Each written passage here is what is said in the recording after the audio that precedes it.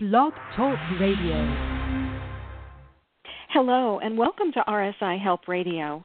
I'm Deborah Quilter, and RSI Help Radio is dedicated to bringing you the latest news and information about repetitive strain injury. What would you do if you couldn't use your hands normally?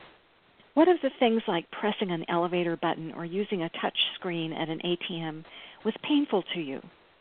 And what if the pain didn't go away even after months or years of physical therapy? And what if your doctors didn't believe you when you complained of these symptoms, or worse, misdiagnosed you, maybe sent you for a surgery that you didn't really need? All of these things have happened to people with repetitive strain injury. In previous segments, we have talked with doctors who diagnose and treat RSI and professionals who help people with RSI cope. But until this point, we haven't interviewed many people with RSI. So, to help us understand what it's like to live with RSI on a daily basis, we have invited Laura Miner, who has had repetitive strain injury since 1991. Laura is former Vice President of Corporate Communications of Morgan Guarantee Trust Company. She's now part-time adjunct professor in the art business, as she says, at New York University.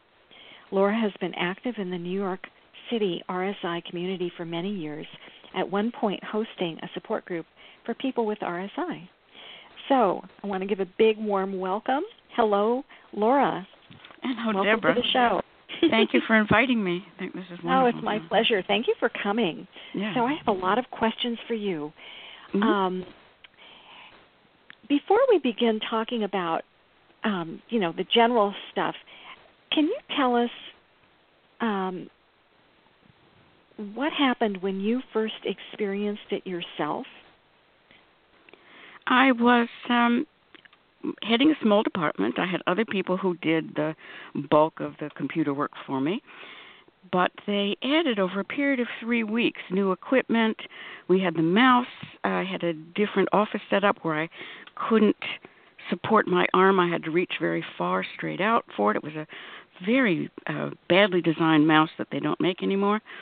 Mm-hmm. And for about a week, I just felt a kind of tiredness in my wrist. Sort of like if you go out dancing or sightseeing and you think, I just want to go kick my shoes off and put my feet up. Not like, I have to go to the doctor. Mm-hmm. And then I had to produce a report one night, and all of a sudden, there was like this cold sensation, almost as if a frozen silver dollar had materialized in my wrist. Mm-hmm. And I knew that cold is wrong, because we had a friend who had described when she had a heart attack, the first symptom was a sensation of cold on the side of her neck. Mm-hmm. And so that was Friday night. Monday, I went to the medical department where I work, which is supposedly very good. And my colleagues were saying, I hope you don't have carpal tunnel syndrome. I said, I'd never heard of it. And they said, we have friends who are journalists who get it, I thought, well, I'm not a journalist on deadline. Also, computer programmers who are always on it. Like, I don't use it that much. And I went to the medical department, and they said it's tendinitis. Wear an ACE bandage, take Tylenol, and go back to work. And so I did. And at the time, I didn't do much else than work, and I had a housekeeper, so I didn't have to do housework. And the pain didn't go away.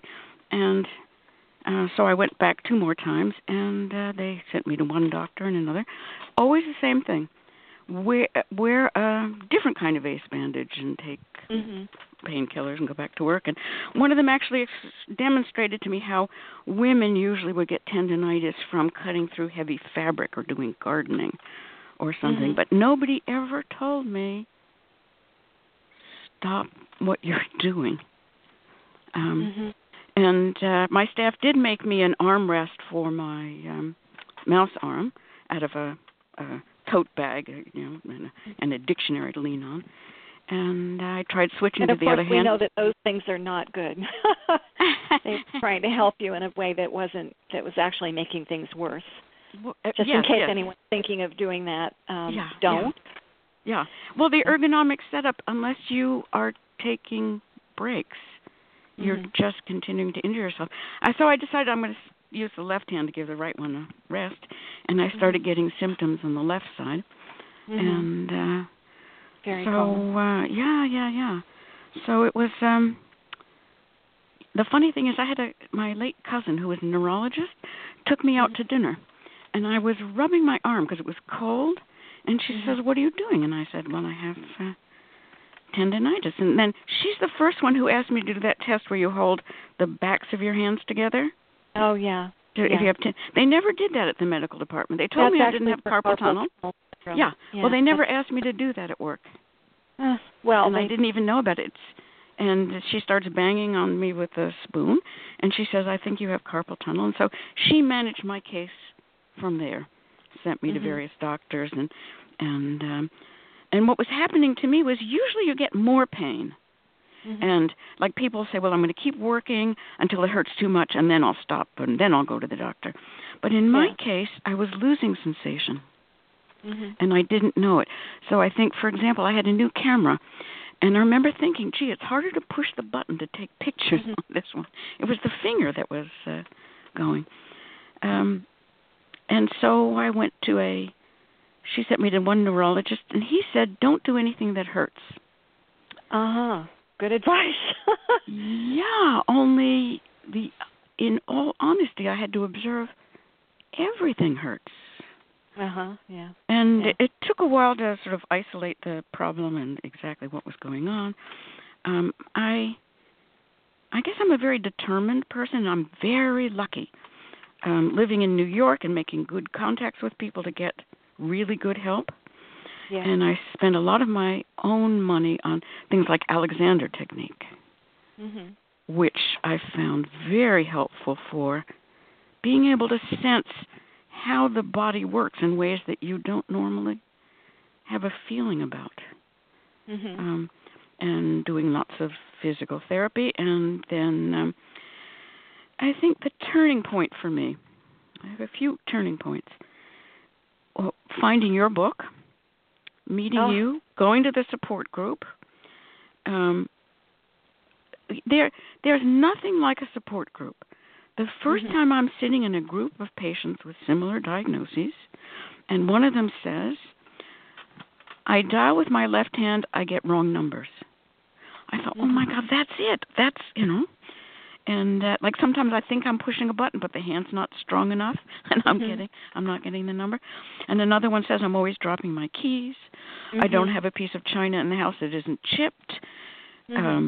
I live on peanut butter sandwiches and paper plates, and really nobody. I think this is true in all populations, professional associations, all populations. Nobody understands what you're going through like people in the same situation. As much as everybody wants to help. Yes. Yeah. And also, I feel the impulse that's the first thing I did when I was diagnosed and started physical therapy. I thought, I can't sit around feeling sorry for myself. I have to be around people in even worse shape. And so I volunteered at Christmas time at the hospital. I couldn't do much with my hands, but they asked me to greet the Christmas carolers and take them around to the different wards. And so I felt, I'm seeing people who are really severely ill. And, it's a kind of, you have to do something. You have to be brave. Yeah. I think it's also really important. I'm glad you brought that up, Laura, because giving back in any way is so empowering. And, we all have one thing or another that could be difficult, as they say in the disability community. Yeah. Than people who aren't disabled, it's just yet. So, but keeping working and keeping the idea of giving instead of sitting home is a wonderful way of actually helping yourself heal, I think. It's very empowering to be contributing to society in some way. And I think that's a really good adaptation that it's good for people to think about. And also just to other people, one-on-one, look people in the eye,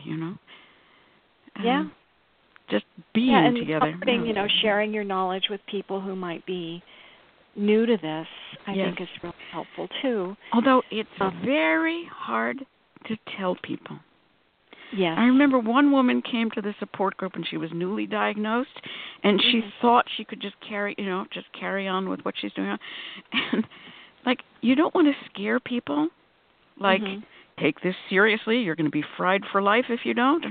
And somebody just blurted out, if you don't take care of this now, you're not going to be able to wipe yourself on the toilet without difficulty. You know, you really have to pay attention.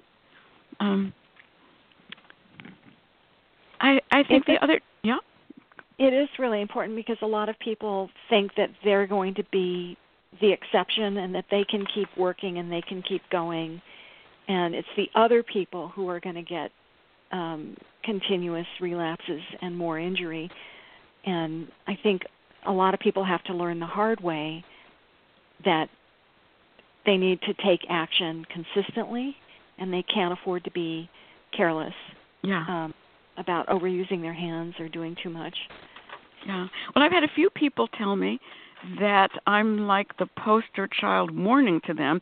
One musician told me that she went to get physical therapy when she started to feel tightness in her forearms, because I was talking about that as a first symptom, and because she didn't want to wind up like me.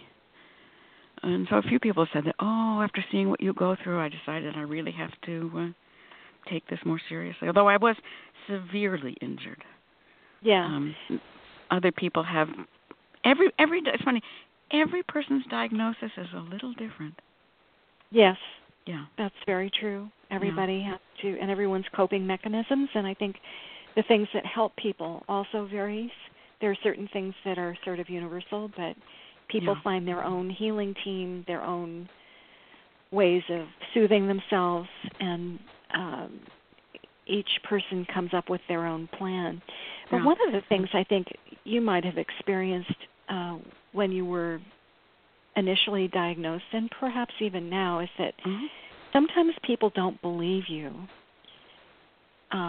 They don't understand that anything could go seriously wrong with your hands, or just how debilitating RSI can be. You have that carpal tunnel thing, don't you? Isn't there a surgery for it? You just get surgery and then you're okay. The only people I've known who had that experience were people who had hereditary carpal tunnel. I have a friend in her family. Every woman, she gets to a certain age and she gets numbness in the hands. They do the carpal tunnel release, and then they're okay. Anybody who gets it from overuse, it's more complicated. More complicated. Also you want to minimize. You don't want to be unpleasant to people, and also the people who love you the most say it's how painful it is to see you having problems. It's like people want to blank it out. I have one friend whose husband has a really bad back, and she, whenever we go out together, she automatically opens doors for me because she understands. Or people with young children. I was at a luncheon, and the colleague sitting next to me just started to cut my food for me because she saw I was having trouble. She apologized, but she has young children, so she understands. I find that it's good to have visual signals to people, so I like to wear stockinette. This is the liner for casts. Where you cut out a piece for the thumb and cover the forearm. I do that because it gives me a little warmth so that the breeze doesn't set off the nerve and all. And it's a visual signal to people, like, don't just grab my hand to shake it. Handshakes. Oh, my gosh. Yeah. They are so difficult. Yeah. Well, when I sort of do that bow thing, put your hands together and bow to people. And I've also... because my right side is more affected than the left, when people reach out to shake my hand, I give them my left hand sort of little fingers, handed out. Although in the back of my mind, I'm thinking of the Marx Brothers, and, people want to shake his hand, and he gives them his leg, instead. Well, now there's an idea. Yeah, that's right. But, I'm too short to do that. The high-fiving started coming, and that no. Yeah. Fist bump is good. Fist bump is better. Fist bump? I don't know. It's neutral position. Well, And if you start out but slow, for certain people, it could yes. still. But you start out slow and just touch. Yeah, I think. Or sometimes it I'll takes just. 2 to tango. I remember saying to people, "Squeeze my elbow instead." Like, I have an injured hand, just squeeze my elbow. Yeah. You just have to be alert about things like that. A lot of people get opposition, especially if you're injured at work. There has just been long, like, demonization of working people. Like, it's Joe Six-Pack who hurt his back on the golf course and he just wants to drink and he's pretending he doesn't want to work and he pretends he's faking it and all. And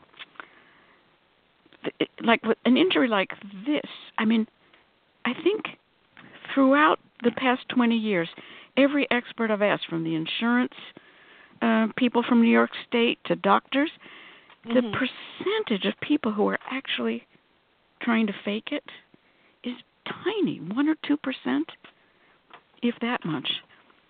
And, well, someone else made the point of, I mean, I think that people who get disability might get maybe $1,000 a month or something.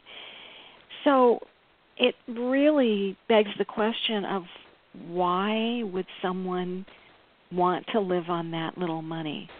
I mean, it's just not even poverty wages. So there's really not a lot to be gained. It's not like you're getting $100,000 a year. But people don't. Thinking rationally is probably the most fragile part of the human brain. It's the emotional and visceral side and the stories. You know, once the narrative is out there, the facts don't make a dent in it. You know, it's hard to get people to for the sort of light bulb to go on. And often it's not until people are injured themselves that they really understand. Even the most sympathetic advocates for the injured and the doctors also. Yeah. But as it's the positive side of human nature is you want to put a positive spin on things like I'll be okay, this is good. Then you wind up trying to do too much for yourself and not figuring out. I want to go back to something we were talking about. What's universal for all patients? And I think one of the most helpful things that we started talking about in the support group was working out a daily hand budget. The hand bank. That's right. And it took me 9 months of working with Lisa Sattler, physical therapist, to work out a hand budget for me so that I could actually sense before I'm going to get pain from doing too much. So I could stop in time and how long to recuperate and take a break in between. And that was a huge turning point because I thought, now I can survive. Otherwise, it was this constant onslaught of, ouch, what did I do? And, sudden, big, like blinding pain where you have to clear the decks for the rest of the day. And the hand budget is a very good way of not getting injured a second time, because the second injury is usually worse than the first. And my doctor warned me, it's okay to, like if I want to read the Sunday New York Times by hand or do some activity like that for 1 day, 2 days, even, but like he wouldn't let me take on all kinds of juicy job offers because he said within 2 weeks I'd be in such trouble they would not be able to help me again. So with the hand budget, you prioritize what are the most important things. Like, you don't want to know me until I've had my morning coffee or tea. So no matter what, that's on the hand budget. Other things can wait. And so you prioritize, and then you figure out in that rest time, instead of being bored and restless, figure out what you can do without irritating the affected parts. And so I have fallen in love with WNYC radio, WBAI radio, and podcasts and audiobooks. You can stretch, you can lie down, you're occupying your mind, you're staying informed. And also not to isolate. There's a great tendency when you're overwhelmed like this to just shut down. And it's good to feel somehow involved, even and so without what do doing you normally. do, Yeah. in order to stay involved, Laura? What kinds of things do you do? I go to a certain place in the local park where I know friends are going to be after work, and we sit around and gossip and laugh and tell jokes. I participate in the RSI support group. I've made very, very dear friends there, and so we check in with each other. I happen to live in a house where a number of us have lived here for decades. We know each other very well, and so even if the weather is too bad to go outside, put on the coat, the galoshes, the umbrella. Like if I'm feeling bored and restless, it's like, let's have a cup of tea and sit and talk. That we can do that. I also volunteer when I can with NICOSH, New York Committee on Occupational Safety and Health. Show up at their seminars and events and tell other people about it. Advocate for patients when we can. I remember once we went up to Albany to meet legislators. That's really terrific, because then you're taking that energy and putting it to good use on the behalf of other people. And I think that's one way that the RSI community could really help itself, is doing more of that kind of thing, of bringing awareness to the issue and also advocating for help. I at one point I tried to do 10 minutes a day of advocacy.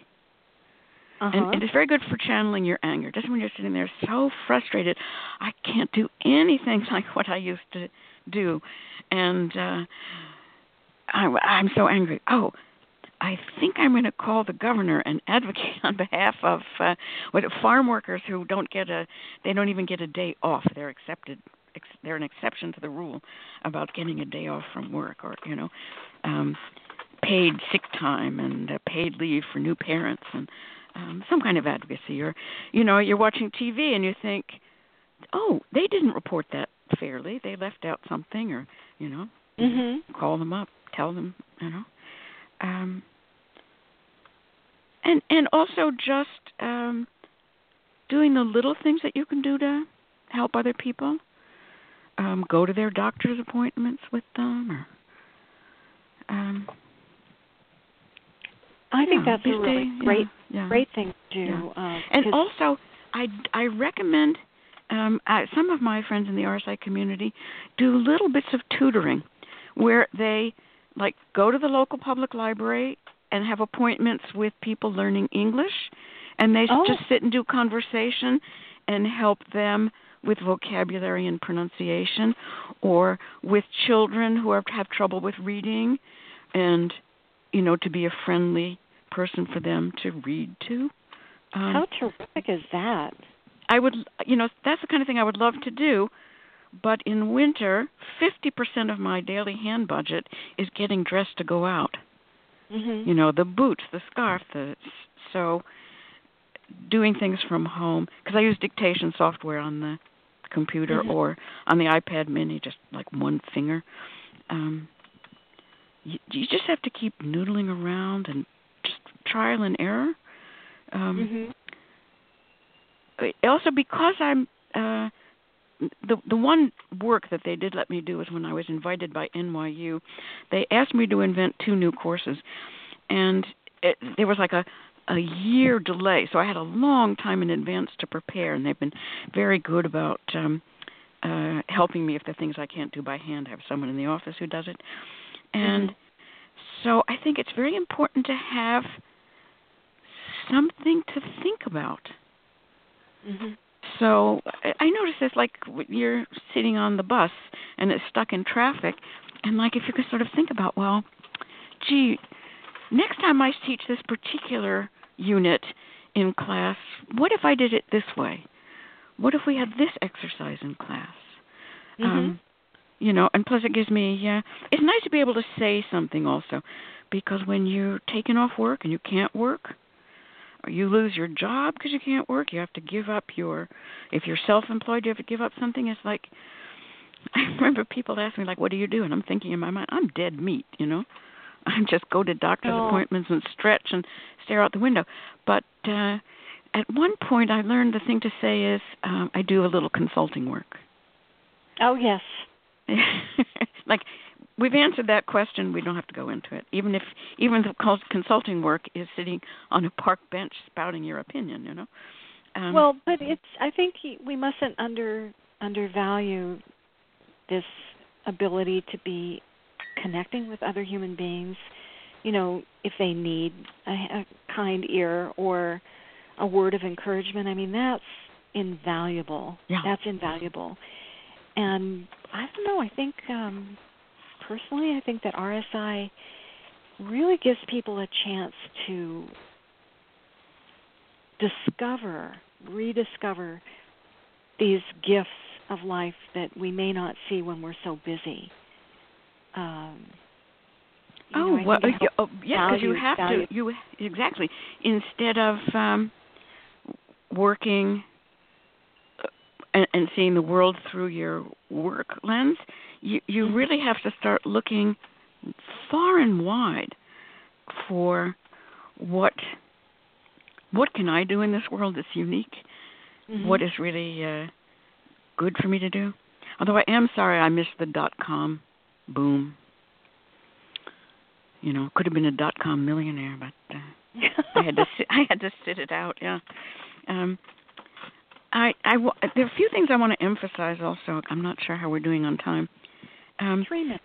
Oh, the other thing which is universal is for everybody, you may be more distracted by pain and dysfunction and having to rearrange how you do things.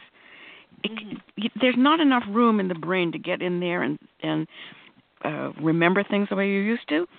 And they tell me that one person said that the only people who show up at the wrong day or time for their appointments were the chronic pain patients. And so it's very good, like, keep a calendar and reminder of things. Like, I have little electronic reminders so I don't miss my favorite TV show or leave in time to go to regular meetings. And also double check everything. And then I write a little note and then I tape it to the bathroom mirror, like if I have a list of things to do. Because you will forget things that you'll be horrified at how, it's like when you start to get older and you forget people's names. People who've got pain and also strong emotions, like people who are grief-stricken. I remember the night my mother died, I was putting dimes in the phone to make phone calls and wondering why I'm getting a recording. It's like the brain just, goes into tilt mode. So don't be shocked by it. Take control. And also to be careful not to binge on activities. When you do feel well, like you've had a good rest over the weekend, and Monday you think, gee, I feel good, I'm going to vacuum the house. Like we have like ergo buddies in our support group where we talk each other. Like, I feel like I want to do all the laundry today. I said, no. First sort a little bit and then lie down, listen to some music, and then go and do break it up into little pieces. Yeah, pace yourself. But you really severely have to learn to, you have to practice a lot. Also, save all your documentation. Yes. Every single thing, everything from workers' comp, you're going to have to be your own best advocate. And in fact, that was the first advice when I asked one of the more experienced patients, what's the first thing you would tell new patients? Save all your documentation. And I also can't thank you enough, not only for all that you've done, but one of the huge turning points was when you played a video where you had attached something to your forearms that would make a noise when you would use your fingers, and you show how typing exercises the back of your forearms. Oh, and the Pocket EMG. Yeah. And that was the first time I had no idea. Yeah, yeah. I had no idea. And I always think of that like if I'm about to do something with my fingers, I think. We're out of time, Laura. I want to Yeah. thank you so much for sharing all of your thoughts with us today. Thank you so much for coming on to the show. And thank you for all you do. Oh, you're welcome. It's a pleasure. Yeah. So thank all of you for listening, and remember to follow the show so that you'll be notified of new episodes. You just click on the follow link. It's a red button on the website. You can also email me if you have any questions or suggestions for future episodes. So until next time, this is Deborah Quilter signing off from RSI Help Radio in New York City. Bye for now.